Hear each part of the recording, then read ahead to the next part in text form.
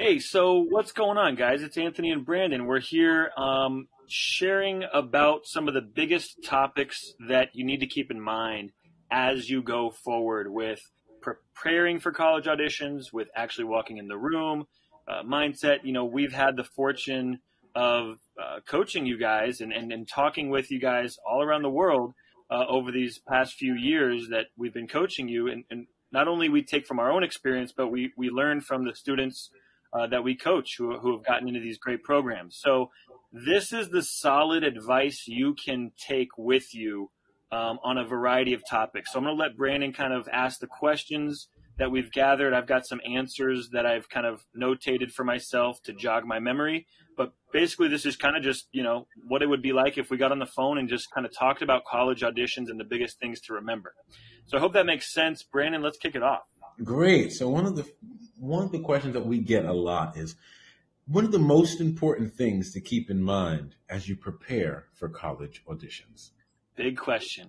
And it's a big, simple answer.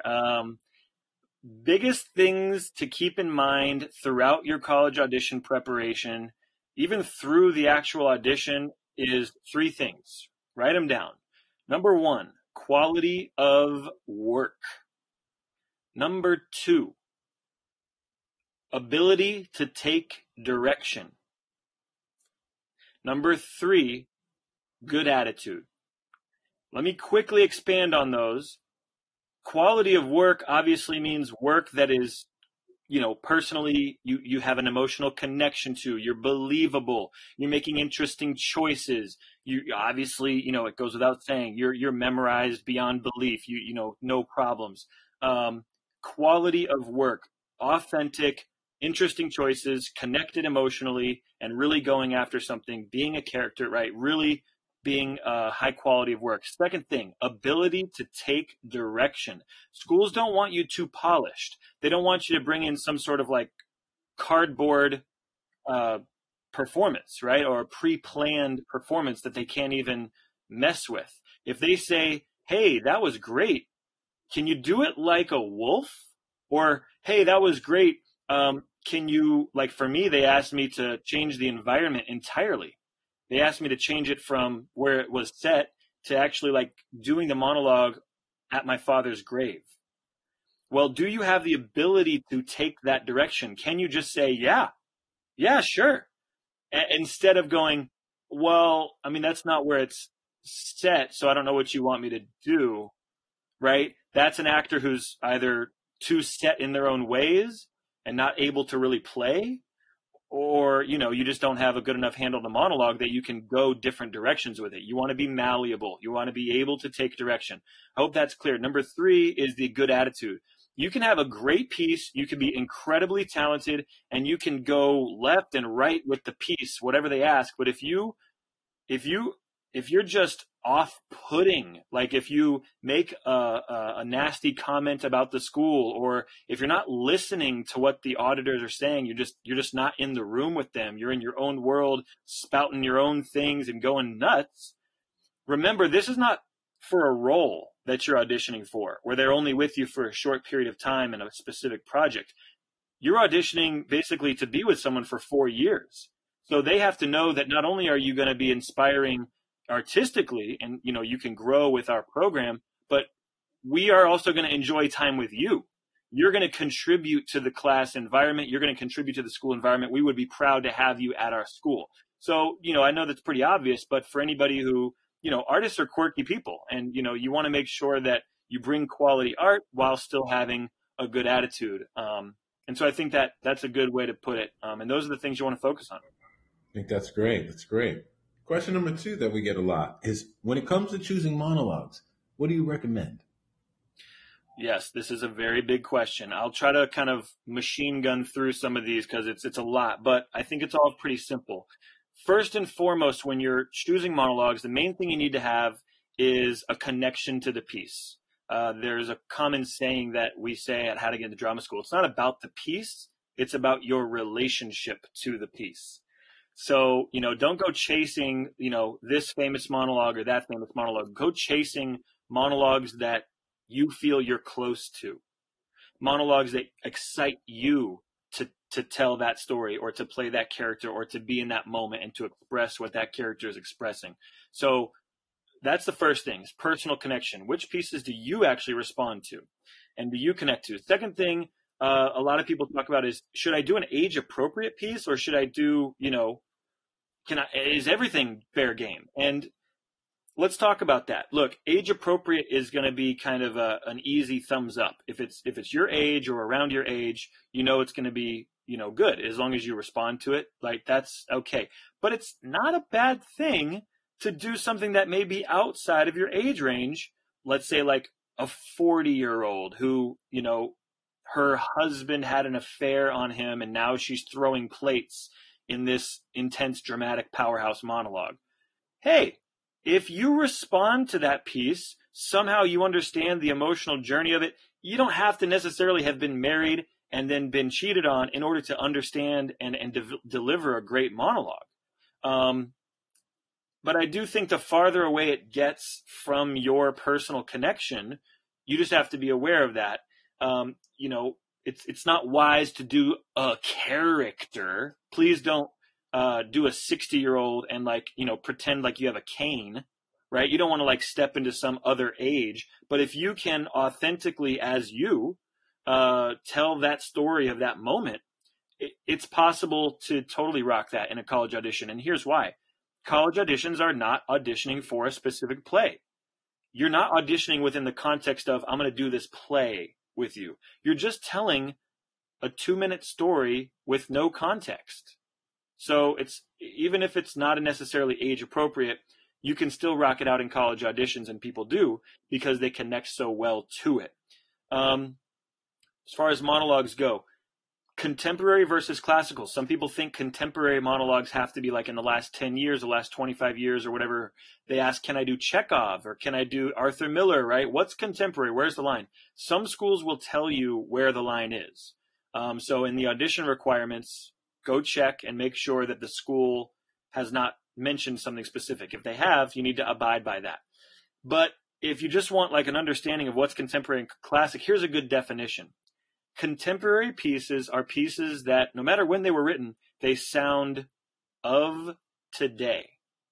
You can write that down and put the words of today in quotation marks. That's the key. It doesn't matter if it's a Chekhov that was written in 1901, Arthur Miller that was written in 1951, or whatever, John Patrick Shanley, 2001.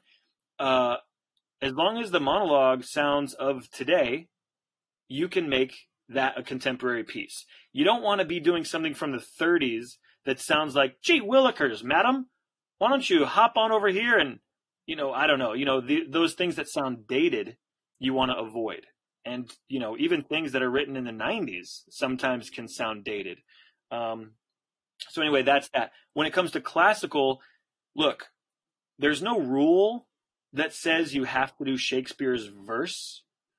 And if you don't know the difference between Shakespeare's verse and Shakespeare's prose, please Google it. You need to understand the difference between Shakespeare's verse and Shakespeare's prose. But we always recommend Shakespeare's verse because in the classical piece, what the schools are asking to see is how you handle heightened language. And Shakespeare's verse is something that every school can, it's a common denominator.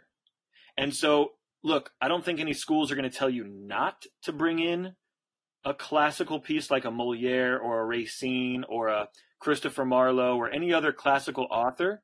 But I have found through all these, students that we have coached and all the schools they've gotten into that every school who's interested in you, they'll say, I liked that piece. Do you have do you have Shakespeare? Right? Do you have a Shakespeare that's in verse? Even if they bring in a Shakespeare prose piece, they may go, I like what you're doing. Do you have another piece that's in verse? They want to see with the classical piece that you know how to handle, or not that you know how, but how do you handle heightened text? And Shakespeare's verse is something that's reliable. So I'm not going to say only choose Shakespeare verse. There may be a piece that you love that's from another author or is not in verse. Bring that in. but have a Shakespeare verse in your back pocket that's just as solid. And I can tell you for sure, I did Shakespeare verse when I got into Juilliard and all the other schools. I definitely did a contemporary monologue that sounded of today. So that's contemporary versus classical. I got two other things here regarding monologues. Contrasting is a question that comes up a lot. What does contrasting even mean? And so what we say is contrasting doesn't mean comedy and drama. Like, it certainly, those two do contrast, so that's an easy way to put it, but that's not like a hard and fast rule. I did 2 dramas when I got into Juilliard, but they were super contrasting. So when you look at contrasting pieces, here's what you have to understand. Is this character a high-class character, a low-class character, right? If you're doing a piece that's a king, and then you're doing a modern piece that's, a homeless person, or, maybe a struggling single family, whatever it is, there's a whole different lens on the world. And there's a whole different rhythm of speech. And there's a whole different expectation when you speak to others. That's 2 very contrasting characters. So you could do 2 comedies, but one is, a high class and one is a low class. As long as they're starkly contrasting, that would be good. Another way to contrast is, kind of how the characters go about what they do. Maybe one character is just super aggressive and super expressive and super outspoken and super extrovert. And the way that they're getting what they want is very one way. Well, you can find a similar, same if it's a comedy that you're doing and it's super out there. You could find another comedy, but that's like one of those characters that's like almost darkly comedic, where they're so nervous about themselves, they're so introverted, they're so self-deprecating that it's hilarious. That's literally 2 very contrasting monologues. So I would say, and also look at the situation. Are they talking to a ton of people, or are they talking to one person? Are they talking to the public who doesn't know them very well, or are they talking to their best friend or lover or mom and dad, someone who's very close to them? So the relationship with the other character you're talking to can provide a stark contrast. So I would encourage you to, choose monologues that are very contrasting, but that doesn't mean comedy and drama. I hope that's clear. The last thing I would say about monologues is that there's ways to find monologues. And I think it's important to identify a few of those ways. It may be obvious, but it's worth mentioning. Going to libraries, going to bookstores, going to wherever your drama teacher's script collection is, and just flipping through plays is a great way to find monologues. Like, look for chunks of text that, is a monologue, right? And start reading it. If you connect to it, if you start understanding, instinctually what's going on here without having even read the play, that's probably, you've got some inherent understanding of how this character is. That might be a piece you want to put away in your back pocket as a potential. If you instantly respond to it and you just eat it up, then, absolutely run with it. Get it on its feet, memorize it. So looking through plays wherever you can and looking for chunks of text and just reading them is a great way. That's definitely how I found my pieces. Also, ask your mentors what pieces they suggest. They might have some recommendations just because they're more experienced than you. I know me and Brandon have hundreds of monologues that we just kind of know over the years. And based on kind of, your personality and your artistic taste, we can recommend that 5 or 6 for you, or we can recommend an author who you remind us of, or you might like a lot of their work. So you go flip through some of that specific author's work. So talk to your mentors. Another one is think about the past work you've done. Has anyone told you that you did a really good job in this one scene from class, or this one monologue you worked on in competition, or maybe you got just an overwhelming response from a play that you did when you played this one character? Look at that past work and see if there's something, either an actual monologue you did, or maybe a monologue from a similar play or that author wrote. Look at the past work and see if you can look in there for a potential audition monologue. And then, lastly, there's nothing wrong with looking online.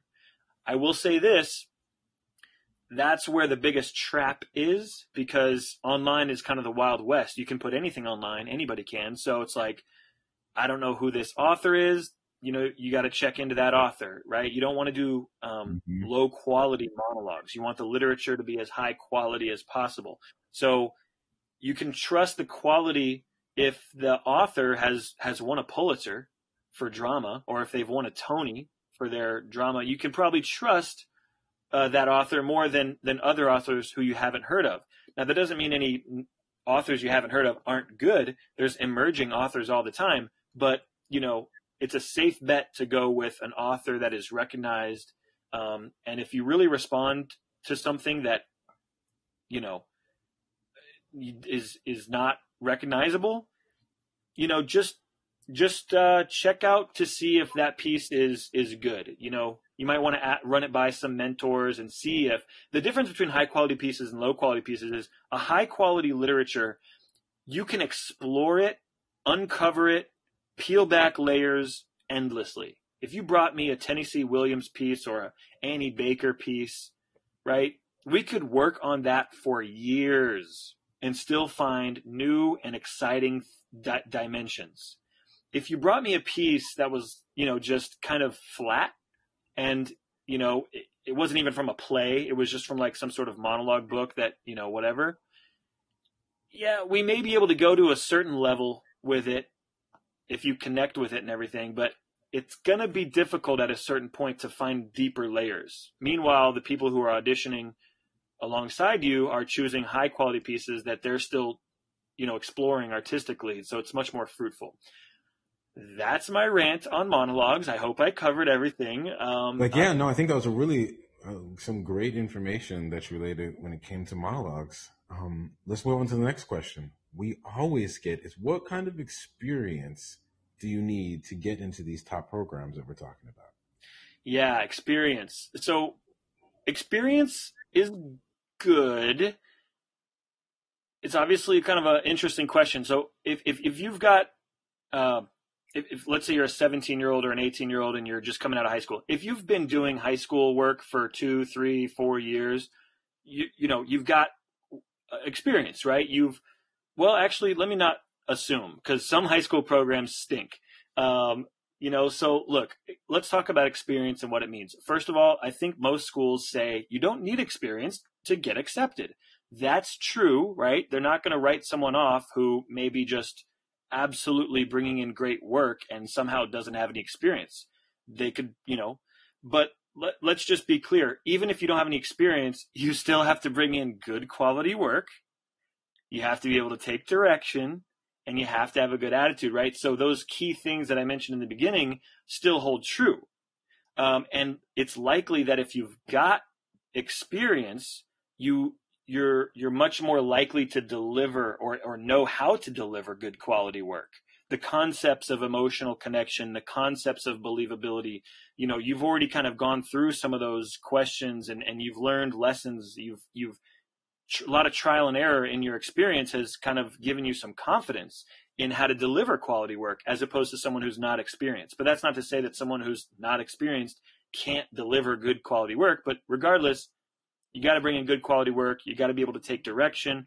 So experience is good. High school experience, college experience, real world experience. The only reason they would accept you is if you're bringing in those 3 things I mentioned. Is like you're bringing in something that's good quality. You're able to play. You have a sense of play and able to take direction, and you've got a good attitude. You want to be there. You know how to do that. So I think if you don't have experience, typically you suffer in one of those areas. But I would just, gain as much experience as you can. I think that's a good way to put it. I think that's great. I think that's great what Anthony is saying. I think it's basically is like all experience or any experience is good experience as long as it results in good quality work. Yeah. And that's just long and short of it. Good quality work. That's the crux of it, man. I mean, yeah. I can say for myself, I had when I went to audition, I had 3 years at that point. I was in high school. I was in the drama department. I definitely not auditioned, but I was in all of the high school plays for those 3 years. I did like some speech tournaments, if anybody's familiar with that, speech and debate. So I had done competitions for like 3 years. I had done summer workshops. I think that's a good way to get some experience. So yeah, we could talk about other ways to get experience. Yeah, no, that's great. I think that's actually part of the next question is, what do you do to gain experience? And like you said, doing your speech competitions and doing the summer programs. That's great. That's exactly what I did. I went to performing arts high school. So we're doing shows in school. And then like during the summer, I was taking classes. And I also came from a different background. Like I was working professionally already before high school. So I had that type of experience, but some of my friends had only school experience, but we both still ended up in top programs. Exactly. So really, so again, it's just that any experience is good experience as long as it all results in good quality work. Absolutely. And they're not looking, I think it's important to mention, they're not looking for like a specific type of actor. It's not like you have to have theater experience or you have to have some film experience. Like, it's just more like, are you an artist who's ready to learn and ready to play? And there are a lot of artists who are, but some of them bring in varying qualities of work, and some of them bring in, some of them are holding on to their ideas too tightly and they're not able to take direction. Like, so again, just always go back to those big three. And if you're able to bring in good quality work, able to take direction, you got a good attitude, you're going to be on the right track. At that point, just work hard with what you got. Good. Excellent. Period. Another question that we get is, what schools would we recommend today? I love that question. It's interesting because many of the schools that I auditioned for, and I'm Brandon too, I'm sure, are still thumbs up, top of the, major programs, big time recommend. So we'll just start with those. The timeless programs have been great for decades. Juilliard, Carnegie Mellon University, Rutgers University, Boston University. Yeah, for the MFA students out there, Yale, NYU. Those have been good for so long. University of North Carolina School of the Arts, University of Minnesota. These are BFA programs that just have been great forever and are still great. Totally recommend. That being said, there is a massive shift going on right now, and it's very exciting. Everybody knows that the industry is moving faster than ever. It's innovating faster than ever. Where we were 5 years ago is not where we'll be in 5 more years. Like, the emergence of streaming platforms has exploded the amount of projects and the amount of jobs that actors can get, albeit they're more interesting jobs, maybe lower paying jobs, maybe more like, not as exposed. The project doesn't have as much exposure because it's so much more spread out as opposed to just like LA, New York.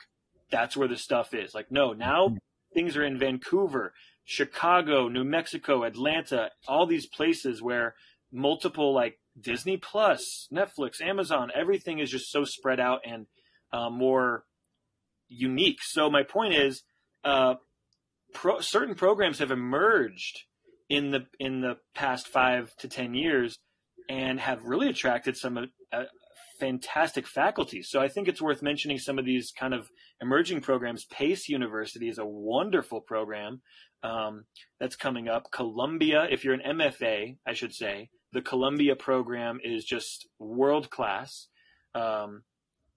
There's even a musical theater program that a lot of people haven't heard of, like Western Connecticut is interesting. When it comes to schools, it's like don't think of it as like a top list. Like, here's my number 1, 2, 3, 4. Who cares about my number 1?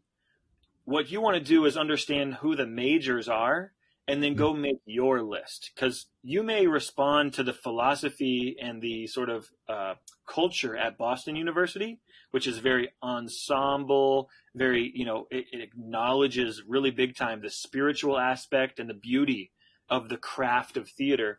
Or you may be more responsive to like Pace University's philosophy of, hey, your first day at class is the first day of your career, right? Not when you graduate, but the day you arrive is when your career starts. And they're very much integrated sort of into the industry. You may not get the like kumbaya or, you know, as much as other programs, but PACE is going to try to make you ready for how to market yourself and still give you good training. So I think that there's some really interesting things there. I'm trying to think of like one other program that's like really interesting or that has emerged. There's definitely some programs that have, as a result of leadership change, you know, kind of taken a direction that I wouldn't recommend anymore. I don't want to bash any schools or anything, and I do think these schools have value, but they've lost faculty that used to be an absolute gem. And so if you take those folks seriously, you know, they moved away from those programs. I know one of my... Yeah, absolutely. Like, you know, faculty is a huge factor into decision-making of the type of school that you want to go to. But understand that, again, just as much as you have questions for us, the question you want to then ask yourself is, what am I looking for in a school?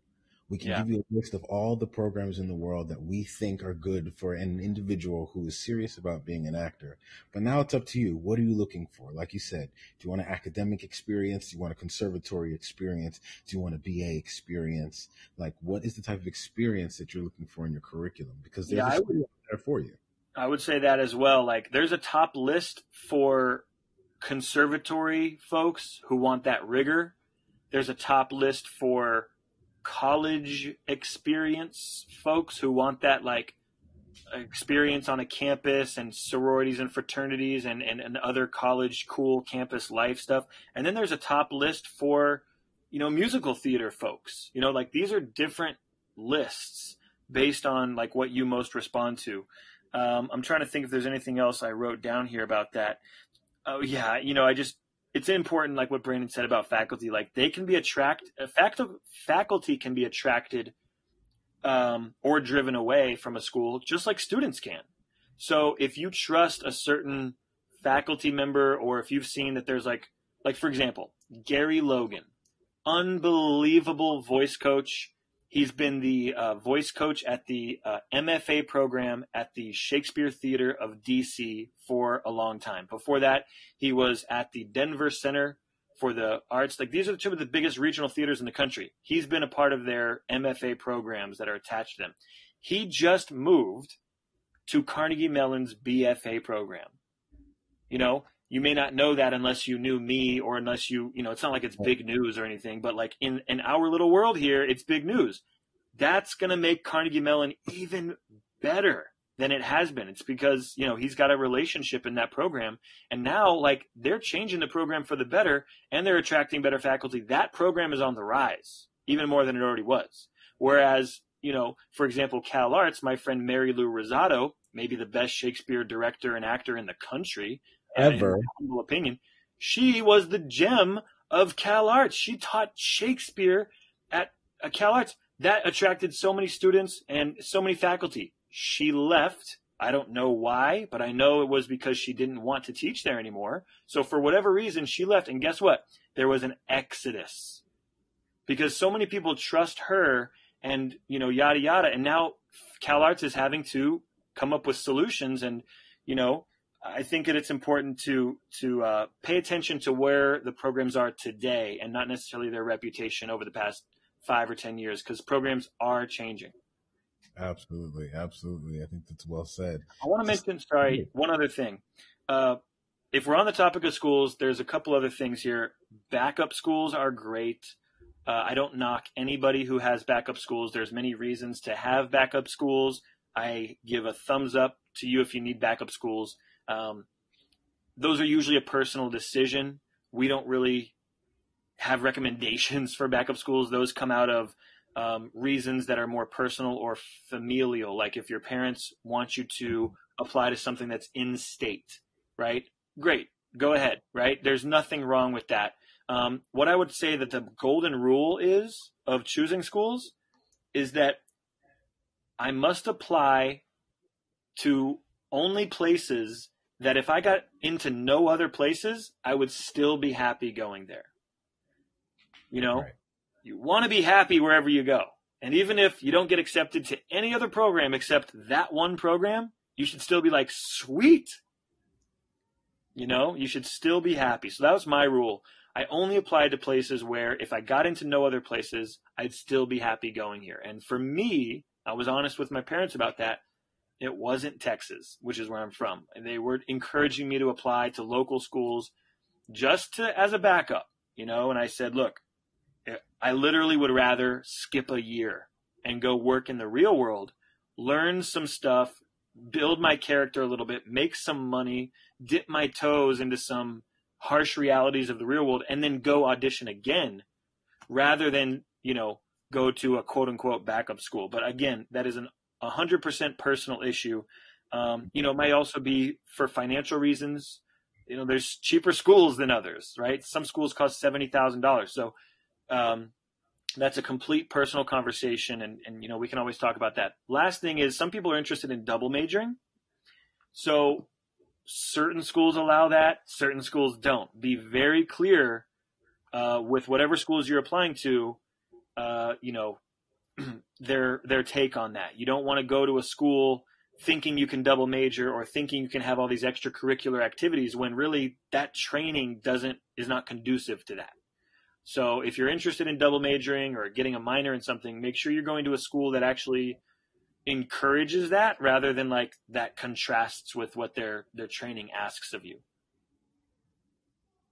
Great. Boom. Next question. Would be, people say this a lot to us. I worked really hard on my pieces. Absolutely worked really hard on your pieces, but let's talk about what does that look like?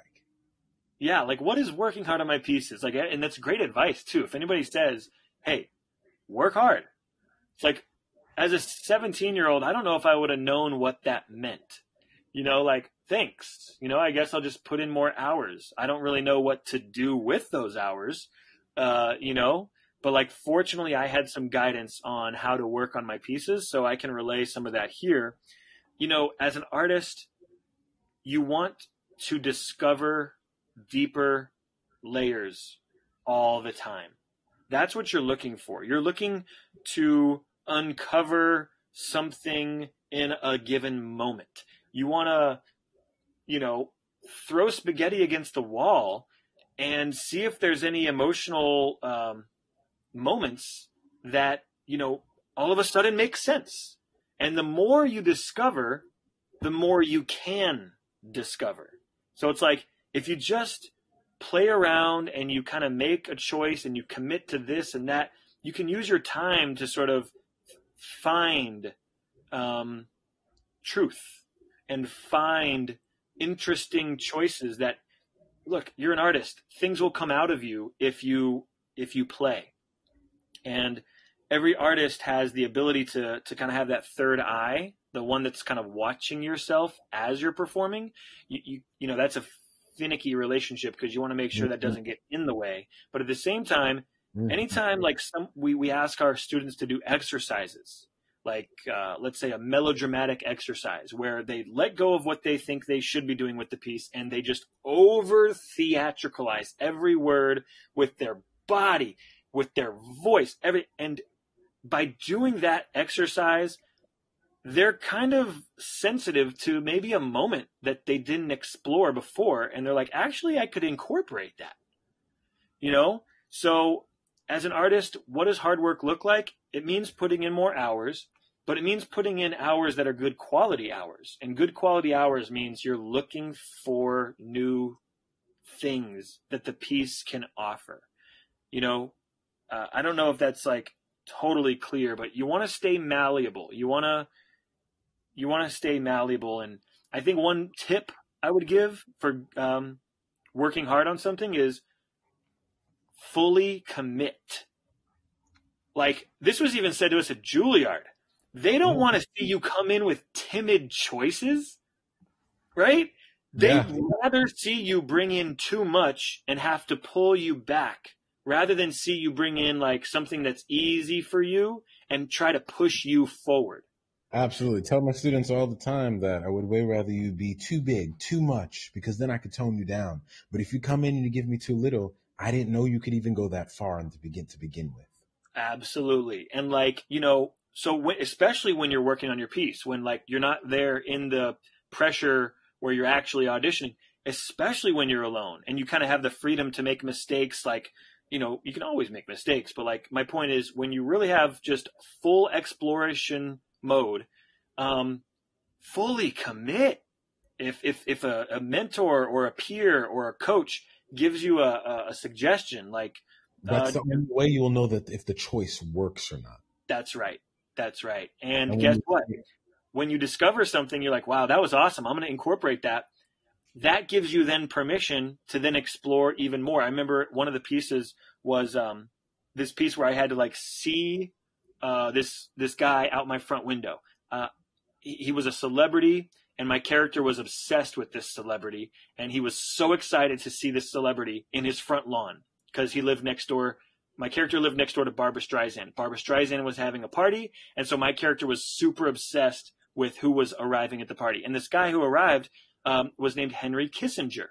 Well, Henry Kissinger, to me, Anthony, doesn't really get me 100% excited.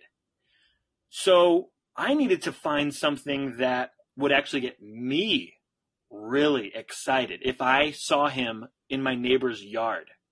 And for me at the time, Kevin Kline was immediately coming to mind. So I made that personal connection, and guess what happened the next time I said those lines? I flipped my you-know-what. Like I was super emotionally connected because I personalized it, and like I was able to take the time to explore, like, what is that for me? Where am I here in this monologue? So that's what quality work is. That's what hard work is. You want to work hard and you want to work towards quality work. So I discovered that for myself, and that allowed me to then unlock the next discovery because I was so dropped into that moment in my monologue that the next, thing kind of just organically came out of that high emotion. And you go, wow, like this is flowing now, You want to try to look for those moments of breakthrough where you can kind of flow into a deeper level. And then when you bring that in, you think you're going to be nervous? You're going to be excited. You're going to have the nerves, which means you care. So the nerves are always going to be good. But you're going to be excited to drop into those emotions, and you're not going to feel the pressure to try to perform an idea. You're going to be more just going through the experience of the intense moment of this monologue. So anyway, I hope that's clear. I think that's super, super clear. Clear. So we all know that when auditioning for either a acting program or even a musical theater program, that they require a song. So when the audition requires a song, does it need to be from a musical theater show? And also, what if you don't have a good voice? like me when I auditioned? Yeah, both of those questions were super in my mind, and they're still super in today's folks' minds. It doesn't need to be from a musical theater show, but that's always good. The reason why is because musical theater shows are musicals, which means like they are structured and the songs are written because they are heightened emotional moments. And that's what we want to see when you sing a song. We want to see how you relate your emotions. Like, how do you handle a heightened moment that is expressed through song? We don't want to see you sing just some sort of like laid back hippie song, and we're not like listening for your voice. We're listening, and you've showed us how you express a contemporary monologue. You've showed us how you handle a classical piece, which is very different. And now we want to see how you handle a song. Like, these are different mediums of expression. We still want the most interesting, most personally connected pieces that you resonate with and that charge you up emotionally, that are part of a scene. Like, it doesn't have to be from a musical, but musicals will be super thumbs up. So find something that you love from a musical is what I'd recommend. However, if it, like, there's people in my own class, me and Brandon's class, who sang Happy Birthday and got into our class. So, and I was not in their audition, so I can't say this for sure, but my guess is they fully committed. And there was a scene happening, you know? It wasn't like they were literally just singing something blah. That's not good quality work. Absolutely. That's not good quality work. And then also some people like stray away from musical theater, turn their nose up at it because it's like song and dance. But the song and dance comes out of the opportunity, or comes out of the opportunity in the character. Character doesn't know what else to do. There's no other way to express themselves except for through song. Mm-hmm. Song is the only way they're going to be able to communicate this feeling, this emotion that I have. Yeah. And that's all it is. That's all these schools want to see. If you can tell a story through song. Yeah, and these, just like your contemporary and your classical pieces, these characters have the urge to communicate very strongly in that moment. That needs to be present in your song. I mean, it should be. If you want good quality, if you want the best chances, like choose a song that you respond to that is charged, so that this character like has to, what Brandon said, just has no other way to go except through song. I remember, and then just act the crap out of it, man. I mean, act the crap out of it is my personal advice. Like my story was, I chose a song from a musical, Damn Yankees. I played the coach, because I did in an actual production. And so it was I could not sing. I did not know how to sing. I had bad voice, actually, because I played baseball all my life. And so I was just used to screaming it and cheering for my teammates. And, you know, I ripped up my vocal cords. And so I basically didn't have a good quality voice. I was never in choir. I never, you know, was the lead in the musical. But I was given this part in the musical, which was kind of a small part, but he had one song. And the song was You Gotta Have Heart. And it's not that complicated of a song. It's not too many long notes, but it showcased enough of a long note. And then I acted the crap out of it. I just could not, you know, you want to just sell it, you know? So it's like, I'm an actor. I can be in a scene. I can express through song. I can express through contemporary language. I can express through classical. I play, I commit. And even if, you know, I remember them saying like, that's enough. That, thank you. And I was just like, yes, you know, that's what I have. And I got accepted. So, you know, I think that's enough for this song. I hope that's helpful. Totally helpful. We've kind of gotten down to like our last two questions, which are kind of one and the same in a way. So it's the do's and the don'ts of auditioning. And also, do you have any tips for the day of the audition? Yeah, sure. Do's and don'ts. First thing I would definitely say is always go back to those big three. So when it comes to what to do, always just, you know, you're in good territory. If you're bringing in the highest quality work, you're able to take direction and play and be present, and then you have a good attitude. So that's always definitely you. And then I would say like kind of the first big do is be you. Too many people think that they have to be someone else that the school wants, when really, if you are you, the school will want that. And the right school will want that. That's the sort of trust that you have to have, is that by being you and, you know, mentally putting your chest out, right? Being like, this is me, fully committed. I love this. I'm going to play. I am excited to get into this school. I am ready. Let's play. By doing that, you might not get called back to every school. That's okay. But guess what? You'll get the results that are right for you. Right. If you show up. If you try to be what the school wants, or there is nothing the school like particularly wants. Like, so that's already a bad direction. You're literally just blocking like what's unique about you. So I think I don't want to belabor that, but be you. Choose pieces that you respond to. Walk in the room with, you know, the pride that you have, and play with your spirit.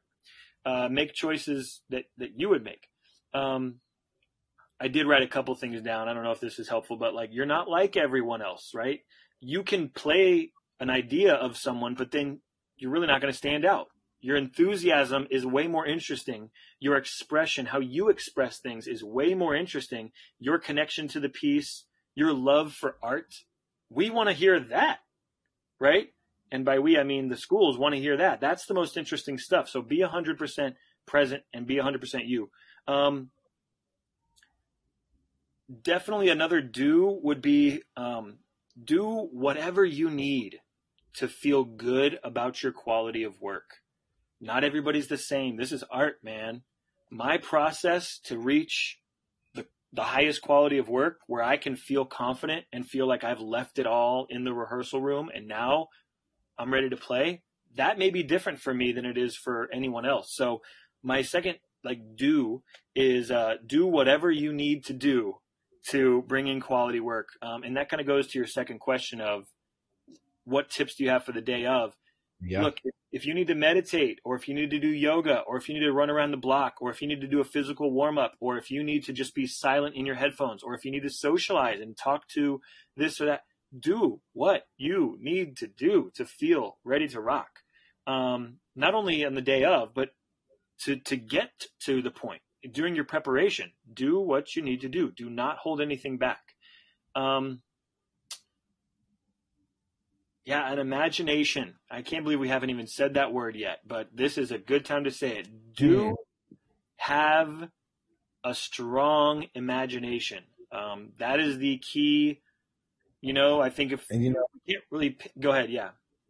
No, I was just going to say, it's just one of those words. It goes into quality work. It goes into quality of work. The quality of your work will be of the standard of caliber if there is an imagination to it.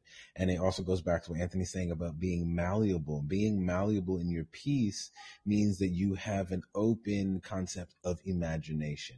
Yeah. You have the blueprint of a piece. You have the blueprint of a play that the writer's giving you, the who, what, when, where, and why. That's the blueprint. But there's so many different ways that you can tell this story by still staying in the box that was created for us. And the box is a great thing. Those constraints. The box is a great thing. They let us know where we can't go above and beyond this, because then the story is no longer based in reality. And furthermore, it's no longer based in the facts that the playwright has given us. I've never tried to define talent because it is a murky thing, and I don't think it's useful really to define talent, because you can't really grow your talent. Your talent never diminishes, only your skill, So I always used to think, okay, and this was helpful for me. I have talent. I don't know how much, whatever. It's not in my control. That's 50% of basically what makes me a good actor. 50% is talent. 50%, the other 50% is hard work and my skill, which I do have 100% control of. So I'm not going to worry about how much talent I have, because, I don't know. There's evidence in my life that shows me I have a lot. There's also evidence in my life that shows me I don't have a lot. For example, I was never cast as a lead in high school. So going into college auditions, I never played a lead. So that was evidence that I didn't have talent. But there's other evidence that I do. So it's you don't really know. Don't think about it. Let it go. Let it be. Just show up with your chest out. Then the other 50% is skill. Now, skill is something you absolutely can develop. You need to become aware of what the skills are. You need to go play and fail and get coaching and trial and error with as many skills as possible to find out what skills, you can really grow in and what suit you. But what I was going to originally say is I've never defined talent. But if I were to put words that are as close to the word talent as I possibly could, whenever you see talented people or whenever you go, wow, it's because two words come to mind: imagination and specificity. Somehow, some way, a talented person can always imagine something and immediately imagine something specific. Right. And the way it smelled, the way it felt, color. Yeah, exactly. And discover so many specific things by being just given a suggestion. And the only thing that allows you to go there is the let go. The let go of the vulnerability is to I'm going to allow myself to dive deep into this and to feel it, to experience it. And so then I can give a true replication of it. as Yeah, an artist. or my true replication of it, right? You Absolutely. know, Because that's what it is. Because that's what these auditions are. That's what these monologues are. You have crafted your best interpretation of this character's moment in life. yeah. And that's what they're. So yeah, let your imagination be on full display. Don't ever hold it back. If someone says, "Hey, can you do that piece again? I think that was really good." I'd like you to really see the person you're talking to, see your best friends. Well, it's not hard for me, and hopefully it's not hard for you. You should be able to imagine your best friends right there. You should be able to see what their eye color is. So imagination bursts and being specific with what you're imagining and allowing that specificity to work on you. I don't know what school wouldn't be attracted to that, So that's a good guidepost, I think, for that. Here's another do.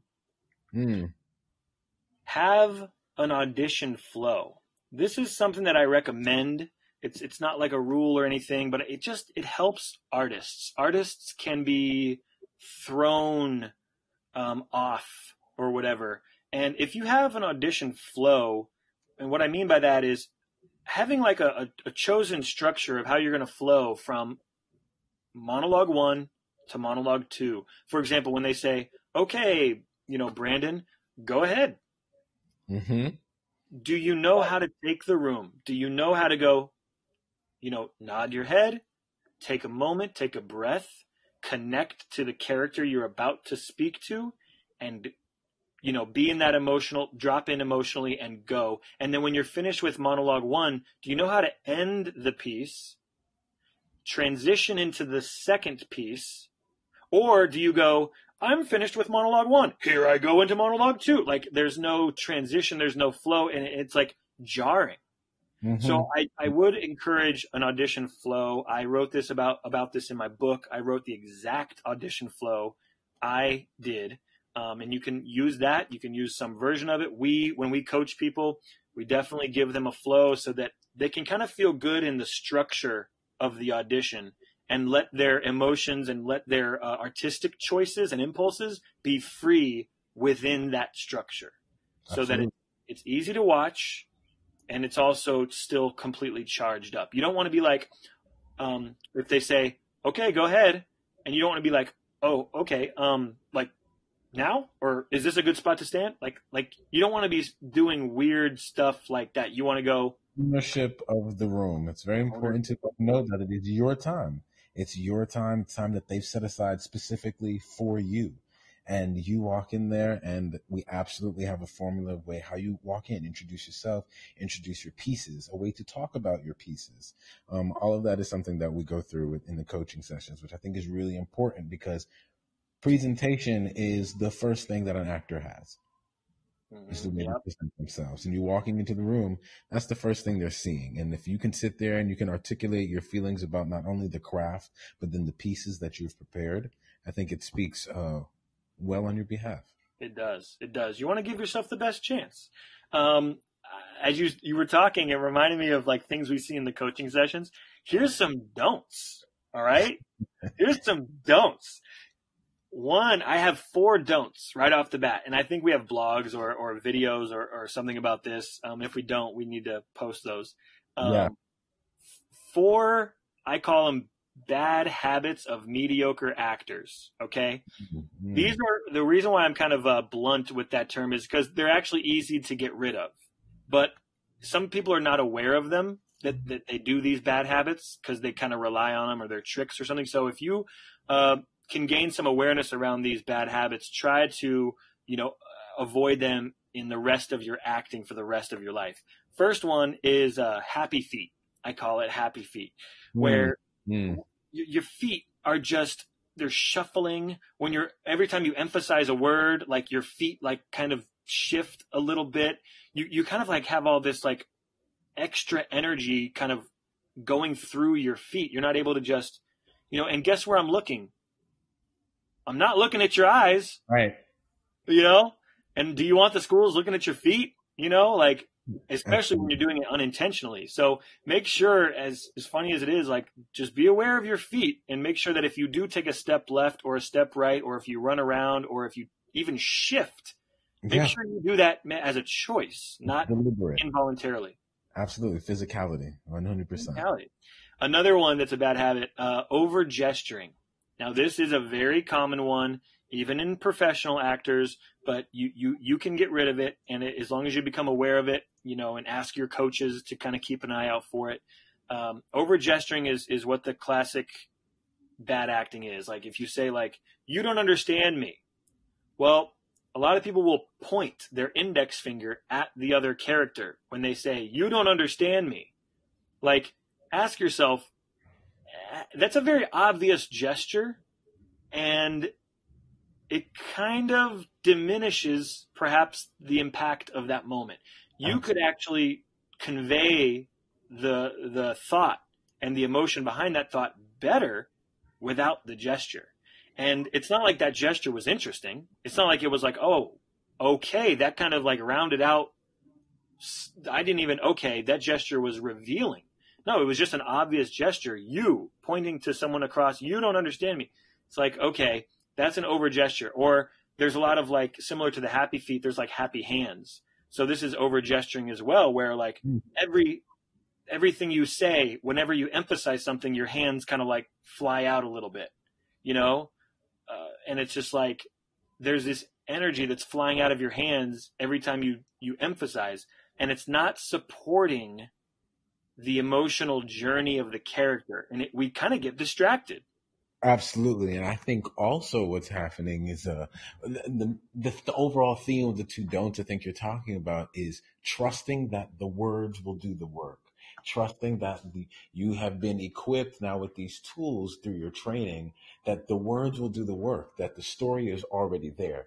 We don't need extra motions or extra gesticulations to help emphasize the words.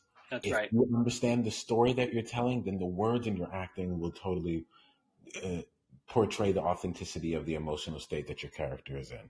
Yes. And I'll say, just because I'm this kind of actor, I don't like to be restricted. Okay, they told me I can't over gesture, so I'm just not going to gesture, and I'm just going to like try to hold everything, and I got this tension, but apparently this is good acting. Like, no, for me, I need to actually go through all the over gesturing. I need to like have time in my exploration phases where I'm just over gesturing almost on purpose just to get it all out, because gestures are part of our behavior, of our physical behavior, and they are meaningful, especially in art. But make sure they're meaningful. Make sure that, I had a piece, Richard II, and in the piece, he's saying, God save the king. Will no man say amen? Am I both priest and clerk? Well then, amen. God save the king. Now, I didn't move. I just channeled, like Brandon said, all my emotions and all my energy into the words of the piece, except during that moment. I made one gesture when he says, God save the king. Will no man say amen? Am I both priest and clerk? Well then. And I go, and the next word is amen. So I said, well then. And I raised my right hand as kind of like a lightning bolt of power to the sky. Amen. And that gesture meant something. Absolutely. Right? So those are the choice. Make your gestures mean something. Exactly. Try to do that, and then whatever. And I think two other things too. It's a great exercise what you're talking about in terms of.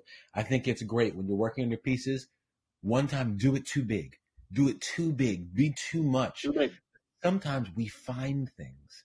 We find some moments in our extremes. We find some things that are actually help ground us. Mm-hmm. Absolutely. Two other very quick things: cry talking and audible breathing. Cry talking is when you basically intellectually understand that the character could be crying here, and you actually try to force it when you're not even feeling the overpour of emotion that is crying. So like, it sounds like this, like, I love you. Why don't you tell me what you feel? Like, it's Absolutely. horrible to listen to. It, And it's like an it doesn't, impersonation.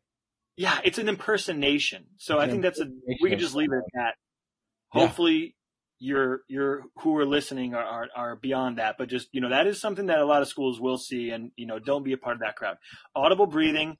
Another thing that kind of happens with youngsters, you want, like, breath is your friend. Breathing in your own rhythm is your friend. But we see a lot of this. We see a lot of, like, Mary, why didn't you come with me? over exaggerated. It's like this. Oh, it's like almost all the emotion is saved up for this breath. Wait, no, put that emotion in the words.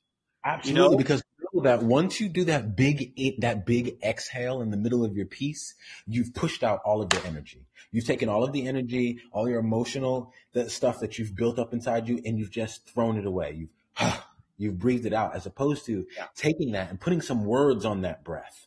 Even sounds. Yes, putting some words on that sound, and it goes back to like the O's in Shakespeare. The O's in Shakespeare is because they have reached such a height in their emotional state that they don't know, they have no words to express themselves except for oh Right. oh right Right. Absolutely, that's exactly what it is. Yeah, and that's what that's the difference between advanced actors and not. So you have the ability, if you're auditioning for colleges, you have the ability to be there rather than saying, well, look, I'm not that advanced yet. Look, you can be. That's a simple concept. So make sure you don't, nobody does that in real life. If nobody's going, like, if you've heard us throughout this whole thing, we've been breathing pretty intensely. I think we're impassioned here, but you haven't heard us audibly breathe. The only time someone would audibly breathe is if you're literally, like, expressing, kind of like what Brandon said, the O in Shakespeare, where it's like, oh, that's actually expressing something that's interesting, not just, fighting, whatever. All right, we can move on. Okay. Here's what don't apologize for your work. I'll let that one sink in. Some of you, not all of you, but some of you are very sensitive about your work, and you think that you never could be that good. So you want to make sure that you apologize after you do your work, just in case, like, it wasn't perfect. And it's just like, don't cover your ass like that. You are bringing the best you can. That's it. Stand with your chest out. You don't need to be, like, falsely confident, like, that was awesome, wasn't it? That's the opposite extreme. Just learn to exist and be okay with your work at all times. That's something that I would encourage you to do. Absolutely. Don't apologize. Do follow the audition requirements, please. And I know I can probably speak on behalf of the schools when I say that. Follow the audition requirements. Please don't do a 4-minute monologue when they ask for a 2-minute. Please don't do a 2-minute monologue when they ask for a 1-minute.